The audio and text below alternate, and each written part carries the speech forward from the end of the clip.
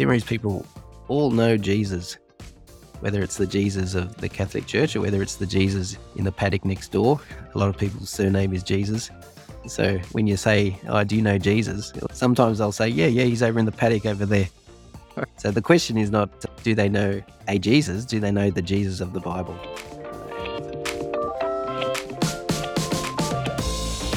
Countless souls around the world who do not know Jesus and can't easily access the gospel. This is the heart of mission. What small role can you play in God's big world? Missionaries, cross-cultural specialists, pastors, their stories and perspectives can really help us. Thanks for joining us. Grab a cuppa and strap in as we demystify, decode, and de-stress the great challenges of cross-cultural mission.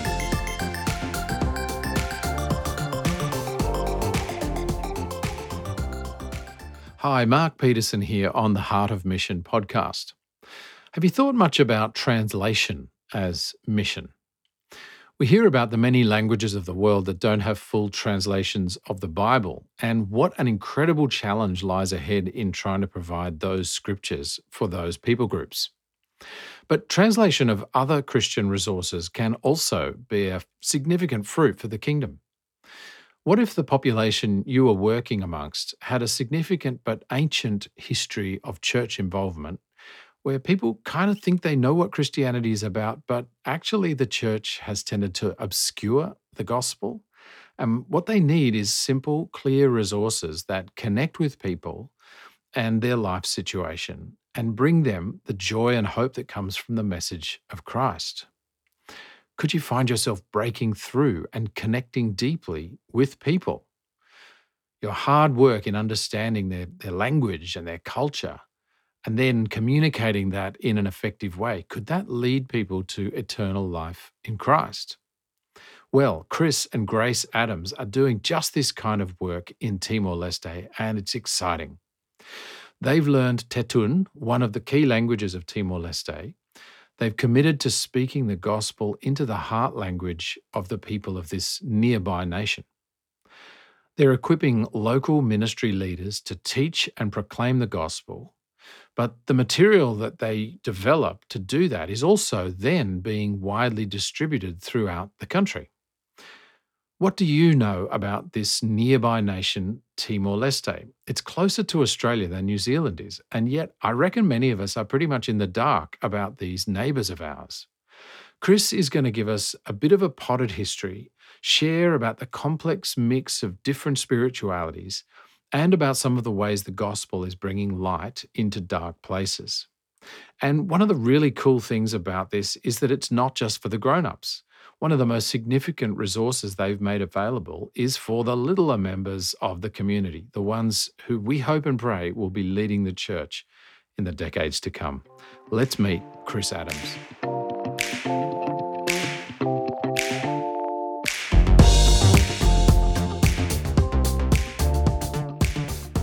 Well, Chris Adams, it's great to have you on the Heart of Mission podcast. Great to be here.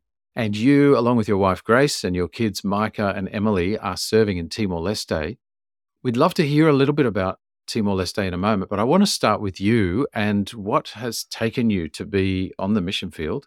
How long was this journey for you to head over there? How long have you been in Timor-Leste, and how did all this fit together? Sure. Well, we've been there now for 10 years. In 2013, we headed off for the first time. It's a journey that I think just has different stages and different moments where you sort of see God leading in a particular direction. But I think the basis of it all is a compulsion, I guess, or a willingness and a conviction of the truth of the gospel of Jesus, and the desire to make it known to others. And whether that was, for me, that was begun, I guess, when I was at university. But even before that, I can remember having times where I thought I've needed to witness to my friends at high school and stuff like that. So it's all sort of cumulative in the way that it works, and at different points you have different things that move you in certain directions. And did you become like a mission conference junkie and sort of go to mission conferences over time, or was it something that happened, in the fullness of time how did that happen? No, I was never big on the mission conferences. I can remember from a very young age having a CMS Link missionary come to our church when I was at early high school, I think. Karen, actually, who's still serving as a CMS missionary. And so having that in the back of my mind that being a missionary is something that people do, and going overseas or going to a different culture to proclaim Christ is actually something that's worthwhile. For me, just as I grew up and as I sort of recognized, I guess, more and more my gifts and my skills, and sort of became more and more certain in my convictions of the gospel, it was a process of heading in that direction. How about Grace? How much of this was a journey that you made together, and what did it look like for her? Well, I think when Grace and I met, we were both sort of down that path a bit, and that's really, I guess, that common interest is actually sort of what helped us get together. And we actually met at a Wycliffe Bible Translators Young Adults event, and we were both sort of thinking at that stage that perhaps mission or Bible translation in particular might be something that we could head in the direction of. So we had that in common right from the word go for us, and thinking about how we can use our whole lives in service of Christ was something that was right there from the beginning of us. We did have a bit of discussion about where or how we would particularly do that. And that took some time to work out. Okay, now let's think about Timor-Leste. It's a really close neighbour for Australia. We often hear about our politicians visiting, but I reckon a lot of us are a little bit clueless about that country. And I'd love you to just tell us, what do you think Aussies should know about Timor-Leste? Yeah, well, I mean, Grace herself, when she first became interested, it was through a Bible translation project, and she became aware of Timor-Leste or East Timor. She became aware of, and she didn't even know what is that? Is that a city? Is that a country? What is that? Where is it? Is it in Africa? Is it, who knows where it is? But it's actually right next door. It's an hour and a half flight from Darwin. So it's actually closer than New Zealand, and one of our nearest neighbours. And it's a young country.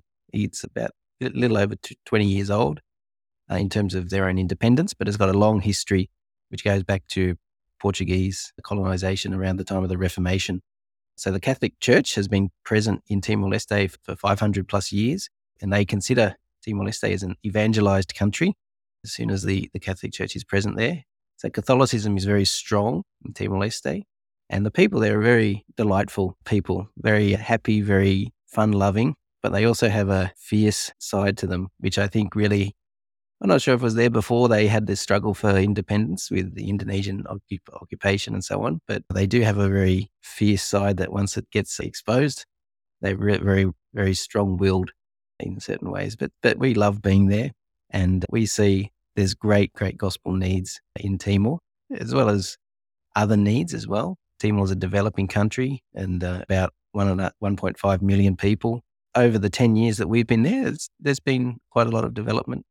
Most people in Australia would know something about Timor for things like the Balaboa Five or the Timor Gap dispute about oil and so on, and maybe even the Australian spying and bugging saga that's been ongoing for many years. It's quite interesting. Australia now, having been about 20 years since independence, probably Timor has a better relationship with Indonesia than they do with Australia, which is quite, I don't know what you say that ironic, but in terms of how history goes. But in terms of people, Timorese people never look at Australians and say they're from Australia who've done the dirty on us. They know the difference between politics and between individuals. So we never receive any type of backlash or scorn because we're Australians at the moment. But yeah, it's an interesting country, beautiful country, very mountainous, beautiful diving areas. Tell us a little bit about the people in terms of their cultural background and languages. I assume there's quite a few languages there. Is Portuguese in the mix as well? How does that all work in people groups? So the average Timorese person would probably speak at least 4 languages, their own native mother tongue, of which there are about 30 around the country. They speak Tetun, which is one of those languages, the Dili language, but it's become the lingua franca of the whole of Timor. They'd speak some Indonesian, and they'd speak some Portuguese, and possibly, particularly the younger generation, some English as well, but that's quite limited. And how's that worked for you guys? Where have you tried to work linguistically? Have you Yeah. been learning some of that So language? we've learnt Tetun, which if you're a linguist, Tetun is a Portuguese pidgin, which means it's got a bunch of Portuguese words wrapped up in the language, but the grammar is completely different.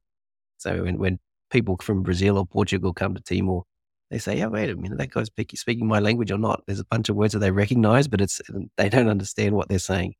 So that's the language we've learnt, Tetun. And yeah, that's the language we do all of our ministry in. Now, thinking about the gospel, you indicated that officially it's an evangelized country. What's your take? Well, I often say about Timorese people all know Jesus or a Jesus, whether it's the Jesus of the Catholic Church or whether it's the Jesus in the paddock next door. A lot of people's surname is Jesus. So when you say, "Oh, do you know Jesus?" Sometimes they'll say, "Yeah, yeah, he's over in the paddock over there." So the question is not, do they know a Jesus? Do they know the Jesus of the Bible? And that's really one that is a very valid question, because I think the answer for a lot of Timorese would be no. Despite having a long history of Catholicism in Timor, I think the gospel and some of the reality of who Jesus actually is has been shielded by tradition or by just not having the Bible available for people to read for themselves. But underneath that Catholic veneer is also a very deeply held set of animistic beliefs where Mm. people are very conscious of the role of spirits of both the land, of ancestors, of good, evil spirits, angels. That sort of language is often in people's speech. And the idea of how these spirits actually influence our lives results often in people living in a great deal of fear. Okay, so can you take us a little bit deeper into this animism? I think we would have heard that term used, and we hear it used of people from various parts of the world. And you've kind of mentioned different spirits and an awareness of the spirits. But is there some kind of message, or is there some kind of coherent center of animism, or is it kind of different in different places? And like, what actually is it? Help us to understand. There's not a coherent message apart from the fact that you're not in control of your life. The spirits are, and anybody who can manipulate the spirits has an advantage. So whether that comes through sort of sacrificial practices or whether it comes through prayer or observing sacred things, if you can get on the spirit's good side or get them to manipulate them to be able to do things for you, then you're going to go well. But you never know. That's the thing. Often people say, "Oh, this and such a bad thing happened to me because that person over there doesn't like me and he cursed me." But there's no sort of affirmation of that. They never go and talk to the person and say, "Did you do this?" or anything. Like, it's just like there's a lot of suspicion and a lot of a powerlessness, really. So as a Christian and within the Christian church over there, I think it's really significant that we can actually say there's an objective truth that's in the Bible, and we can know that with confidence and know that with certainty, and we don't need to live in fear. I think that idea of fear and the lack of power is really significant. All the spirits are sort of benevolent. They don't have a special motive for doing anything apart from wreaking havoc upon people's lives or seeking power. But yeah, it's a difficult life to live in because, and I mean, in Timor, I think this really does actually keep a lot of people not just in spiritual poverty, but also in physical poverty, because even wealth that you may have gets used up trying to appease spirits, appease ancestors, appease things like that. And through masses of money spent on sometimes on sacrifices and rituals and stuff like that. So it really is a binding force on people's lives that people find very hard to escape from. Chris, tell us about the Day of the Dead. I gather this is a significant day in the annual calendar. Yeah. Doesn't sound too pleasant to me. What's it about? And is it a good day for people or Well, a it difficult happens in day? November, the beginning of November every year, which is like coincides with All Souls Day or Saints Day here or Halloween. And it's a day where people are expected to return to their ancestors' burial sites or return to their sacred houses and offer sacrifices or prayers to these ancestors in the hope that in the year ahead they'll be receive blessing rather than curse, and that these spirits will be able to help them. It's a real challenge for Christians because families place a lot of pressure on people to adhere to these practices. And if you don't, then you're leaving the family open to curse, or you're leaving the family open to something terrible happening to them. And whenever the next bad thing happens, you'll be blamed for it. So there's a lot of pressure on Christians or people who want to worship Christ exclusively to appease the family by practicing these things. And it's a real great challenge. Now, recently you were doing a seminar on what happens after we die in one of the more remote districts, and a woman spoke at the end. And I wonder if you could share Sure. a bit about the background and what she said. Yeah, so this seminar we've done in a number of contexts, but it's the first time we've sort of done it outside of Dili up in the mountains, which is often the sort of cold face for a lot of the spirituality that exists in Timor. And the seminar was really about what happens when we die. What does the Bible say about life after death? And I outlined a short systematic theology that when we die, we have certainty we're in Christ, that we'll be with Christ when we die. And if not, then we have God's judgment and hell as the alternative. And after this seminar, we had a question time, and this elderly lady got up and her face was beaming with sort of joy and said, "Oh, look, I'm old.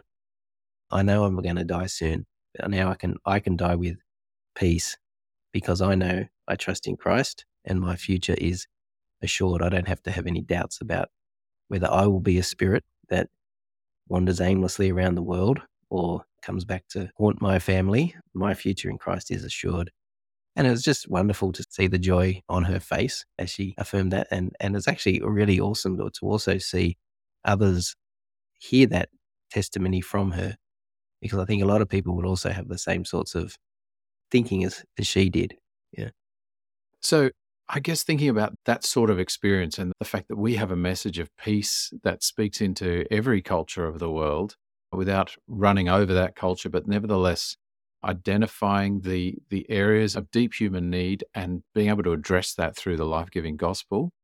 You're in this context, East Timor, Timor-Leste, and what does your ministry actually look like? How are you occupying your days? And Grace, what's she doing as well? But we'll start with yourself.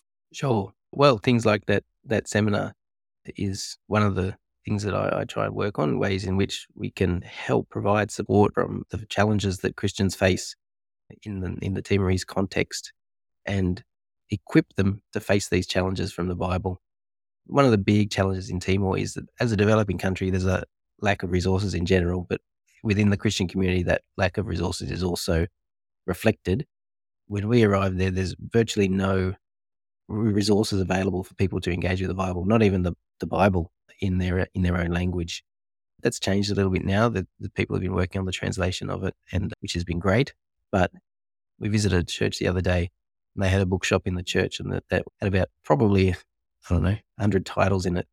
And that would just be non-existent in Timor to have any type of resource available to encourage people. So part of what I'm seeking to do is through the teaching, through the training, through the equipping that I do within the church that we serve in, the Presbyterian Church of Timor-Leste, produce resources that can be used more broadly within the church as well.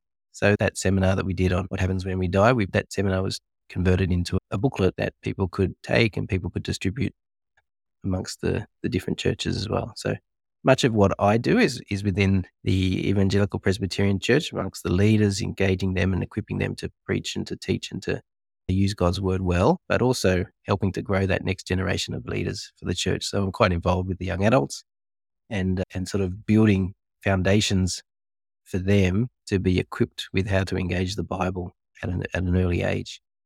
What Grace is doing, a lot of what she's doing has to do with the partnership that we have with Scripture Union Timor-Leste. This is a ministry that we've sort of helped that ministry to grow and to be established in Timor. And a lot of what Grace does is also part of that developing of resources. And Scripture Union Timor-Leste is growing a name for publishing good Christian material. So one of the big projects that she's been working on is the translation of the David Helms Big Picture Story Bible. So now there's a Big Picture Story Bible that's bilingual with Teton and English in it that's been available for people in Timor for the last three or 4 years now. And alongside that, Grace and the Scripture Union team have produced a curriculum for teaching that Bible within Sunday schools, or whether in school scripture type classes or something like that. So we're also working on 2 other translations of other books for kids, as well as some other resources as well. The 2 big arms of what we do is equipping leaders to teach and proclaim the gospel, but also equipping the church with resources to engage with the Bible. And we sort of do that in tandem. So what I teach in the Presbyterian church, we then transform into a booklet, Bible studies, that can be more widely available through Scripture Union for the whole church. Yeah. That sounds fabulous. As you're praying for Timor-Leste and you're hoping for the future, what's at the top of your wish list or your prayer list for this nation? For the nation, I think the top of my prayer list would be that they would have leaders who will primarily seek to serve the population, serve the people. And that's a prayer you can pray for most countries in the world. But in particular, Timor, I find it sometimes it's quite jarring, the disparity in wealth between elites and between the average person and sort of even people who are in poverty. And it's not like there's no resources around, but how are those resources used in an effective way that actually benefits the most people is something to pray for. I get really sad sometimes when I see a politician driving around they get these flash new cars every 5 years or something, but then you see an ambulance drive past and it's a bucket of bolts, and it's terrible. So those sorts of things, I think, some of the things that really hit me, and it's worth praying for. But I think in general, pray that people can be able to come out of the spiritual darkness, spiritual blindness that they often live in, trapped by these traditional beliefs that they hold. And a lot of people know that it's unhelpful, it's hindering their family or hindering their community. But because it's so deeply entrenched and there's sort of a community culture of it, to step outside of that's really hard. So a great prayer to pray would be to pray for not just Christians, but the community as a whole to actually have some sort of awakening to the spiritual darkness that exists there. They're good prayers to pray, I think, for the country. What we often ask our guests is, just thinking about others who might join us on the mission field in different parts of the world. What would you say to somebody who's, thinking about mission, about their own skills or background? Are there a bunch of things that, need to be done in Timor-Leste or places like it? How would you advise them to journey on that discernment path?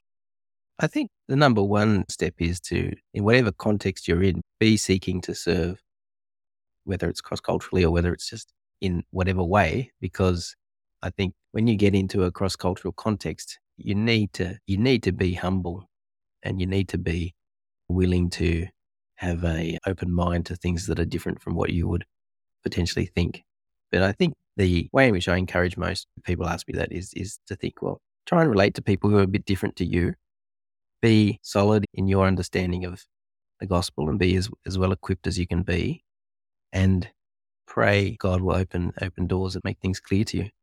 I think there's not I don't have a strong view that there's one particular destiny that God is pointing you in, and God gives us wisdom and capacity to make decisions based upon the information that we have at the time. And I think we can make those decisions trusting that God will go with us, whatever those decisions may be. And I think for Grace and I, we went through a sort of stage where we were sort of figuring out, where should we go? Should we go to Timor? Should we go to another place? I'd had a background in international student ministry. Most of that had been particularly amongst international Chinese students. So I was thinking, maybe we should investigate China. But for us, we actually went and visited this particular place where there's a lot of minority groups in China. And we also visited Timor. It just became very clear to us right away that within our short time in China, we'd been introduced through the local church there. We had contact with perhaps another 100 missionaries who were there.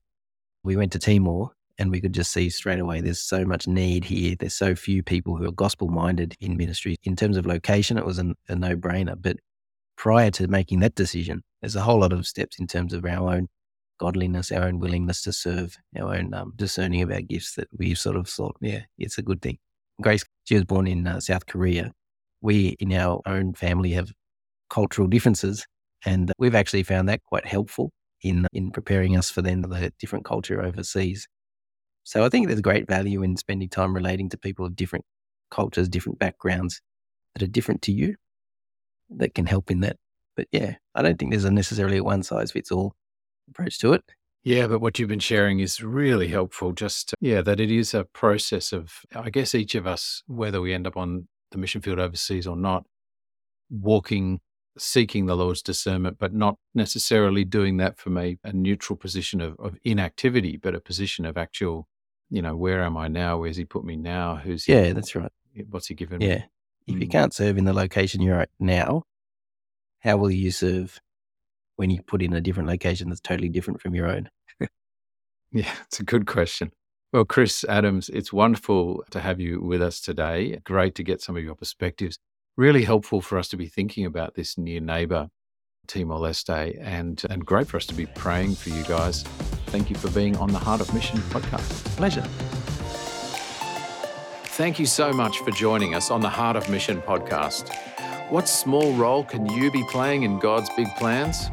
To find out more about CMS and opportunities that might be there for you, search us on the web to find your local branch and local social media channels. CMS is a fellowship of Christian people and churches committed to global mission.